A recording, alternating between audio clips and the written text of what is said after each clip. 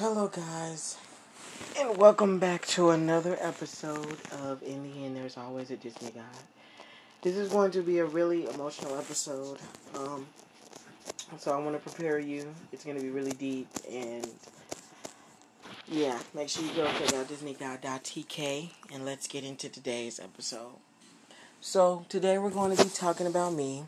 I am known as Disney God. I used to have a YouTube channel. Unfortunately, it was taken down. I was uploading content like All American, Black Lightning, and stuff like that. I believe my name was, it was, I forgot the name of it. It used to be Kenneth Mank. I forgot because I changed the name so many times. I forgot. But as a child growing up, I was very happy. I was very pleased with my family. And I would say I had an amazing family, had a lot of aunts and uncles and family members. My grandma in particular she was my everything. She was my best friend. Honestly, she was the only person I needed in the world. She was like my mother. When I would get in trouble from school and my mom was gonna probably like whoop me, she would always calm me down before that would happen. She was just amazing. Anything I want, she would buy. She was just an awesome person. But when she passed, when she died, I went completely dark. I'll say that. I went completely dark. And I didn't really understood it. And, I always thought when people say depression is like an illness, I always thought people were like joking around, but it's really an illness. It's like a cancer. It destroys you. It just destroys you mentally. It breaks you down. Um, After her passing, I believe when I was at that age, I was still taking it all in. I wasn't really reacting in the beginning stages. I was just a very emotional, traumatized young boy. And as I got older, that's when it started to really hit me. I was getting, I would say I was getting in a lot of trouble. And it was bad. I was just bad. And I just didn't know how to process it at the time. It was just too much for me to take. And I get that it was a lot for my mom and my family. And then after that, I forgot to tell you that because of her passing, my grandma split up, her money to those who she wanted to have. And it definitely divided our family. It divided us really bad. I mean, it divided us really, really bad. I was already dealing with the trauma of her passing, but then having to deal with, the arguing of who left this to who, or this child was the favorite, because my my mom's siblings always thought that she was the favorite, that she was my grandma's favorite. And they just treated us like crap and turned against us. And it was a lot because I was still just dealing with the trauma of going through losing my grandma, who was like my sister, my best friend. It was too much. It was too much for me to just deal with altogether. And it was a lot for my mom as well, because she had to plan a funeral and everything. So I definitely felt bad for her. And she also died in her arms, which is also traumatizing. But the depression really didn't dawn on me at that age. But as I got older, oh man, I was going through it. I mean, every time like I would get alone, I would cry. I would sleep for hours, like hours, day and night. I would sleep and eat and eat and sleep and sleep and eat and eat and sleep. And I could stay in the bed for probably 24/7. And even when I wake up from sleeping that long, I would still feel drained of energy. I would still feel sleepy. Even if I slept for like 48 hours, I would still feel drained of energy, and it was depriving. And it just it when I was you guys, I'm a vivid dreamer, and if you don't know what a vivid dreamer is a person who has the ability to control their dreams when they're asleep. So whenever I'm asleep, I think the reason why I like to sleep a lot is because I'm able to get away from my current reality, my current depressing life. It helped me separate the real world from the world that I wanted to be in. And that's why I slept a lot. That's why I slept a lot. Was because when I was asleep, I was in my own world. I was able to be as free as I wanted to be in my dreams. And it helped me process that trauma better, I would say, when I was asleep. It helped me understand myself in a more, I guess, in like a more clearer way. A lot of people say the best way, to deal with depression is heal from it. I didn't want to heal from it. I'm going to be honest with you. This is going to sound deep. I wanted to drown in it. I wanted to drown in the sorrow. I wanted to drown in the pain. I wanted to drown in the depression, because what people don't understand is that when you heal from it, you're just running away. You're not really healing it. You're just running away from the problem. The only way to fully understand the problem is to sometimes just dive deep into it, but not too far, because you'll lose yourself. Not like too far. You'll probably end up going crazy, because the mind is a powerful thing. And I needed to dive into that. I needed to find the source of why I was so just deprived of my life. It was horrible. Now this is one part of the depression. This is the first part. The second part is not having my father.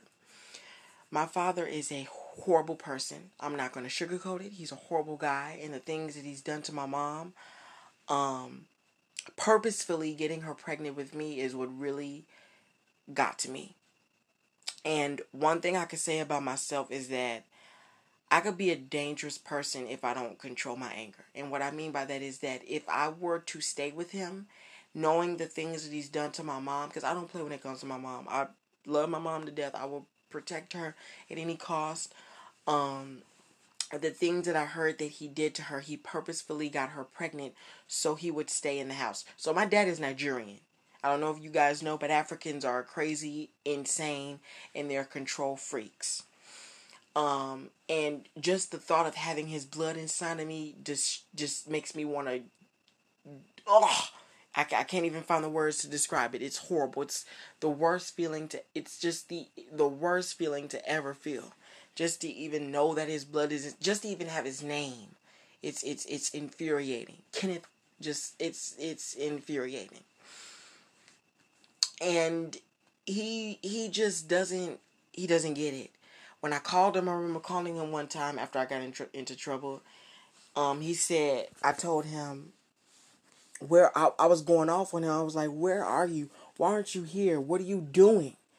You know. He's gonna say some. I have other kids that appreciate me more, and and that I could be a father to. What type of crap is that? How are you going to say that to your biological son? But to be honest with you, it didn't really affect me because I really didn't care. But see, the difference between me and my mom is that she's sweet and nice. She let him get away with the things he's done. Okay? She could have sued him for child support if she could. Now see, she won't do it, but guess what? I will. I will do it. I will be the one to sue him and get every inch of the money that he should have gave me back, because I'm not like her. He's done a lot of just dumb and self-centered things towards my mom. He sits there and gets her pregnant with me purposefully, which is what really messes me up inside, because it's like my mom already didn't want to have kids, yet she takes care of me. She does what she's supposed to do, but she never wanted to have a child. The only reason why I exist is because my father, my evil crooked father, sat there and took her birth control pills to make her think that, oh, I took my pills even though she didn't, to make her think it, and then get her knocked up with me. It aggravates me on so many levels I can't even explain it. And that's another side of my depression, the anger side. And honestly, that's why I just can't be near him. I can't be around him. I don't even want to see his face. I don't even want to look at him. I never even wanted to know him. I could care less. Because I think what he fails to realize is that one day you have to get old. And then it's going to be my responsibility to take care of you as you've done for me. That's what I guess he don't realize. You have to get old and sick one day. And you're going to need someone to look after you. But the question is, am I going to be there? Because I know I was raised in church. I love God to death. I love God. And I want to follow the Bible, forgive those who've done wrong to you. I want to do that. I want to do that. I want to be that. I want to follow the Bible. But how can you forgive someone for purposefully getting your mother pregnant when she never wanted to have a child, so that way she would have to stay in the house and have to be a mother and not have a job? Because my dad is a control freak. He's a very control freak. Like a really, really obnoxious control freak. He thought by getting her pregnant that would keep her inside the house and take care of the child. But she did the smart thing, got out of the marriage, took me, and I'm glad. And as much as I want to forgive the things that he's done, it's just I can't. I don't. It's just impossible to forgive. It's impossible. It's just impossible. It's disgusting. But I will change my name when I get at a certain age. Whatever age I can change my name, I will change my last name. If I can, I would change my first name too. Because I don't want to, it's bad enough that I have to wear his face. But to have your name too, no. I can't do it. It's, nah. I want to have a relationship with him, but at the same time, I just don't want to at all. I can't, I just don't. I have to be real. I hate him. I just really, really do. And it's crazy. It's insane. I don't know. It's just troubling. It's annoying. It's aggravating. My mom is my mom and dad. It's like, where are you? Where are you at? Why aren't you here to do your job? It's annoying. And it makes me mad. And it's so irritating because I've been through so much as a kid, and honestly, if I'm being real, I'm still depressed. And it's like, what am I supposed to do? It's insane. And it's like, as the more I get older, it's just the more I'm just drifting away from myself and from who I am and who I want to become. It's crazy. It's insane. And it's hard to deal with. It's just too much stress, and it just breaks me down. It really does. But I try my best to, like, stay calm, focus on me, meditate, stay on my health, because I don't have time to deal with him and his stupidity. And what he fails to realize is he thinks he's cold, but I'm even colder. Because like I said, at the end of the day, you sit here and you do the things you've done to my mom when you fail to realize, oh, I got to get old one day. I'm going to need someone to take care of me one day. Who's it going to be? Because he ain't going to be able to get in contact with me. The only person he could most likely get in contact with is my mom, unless she doesn't change her phone number again.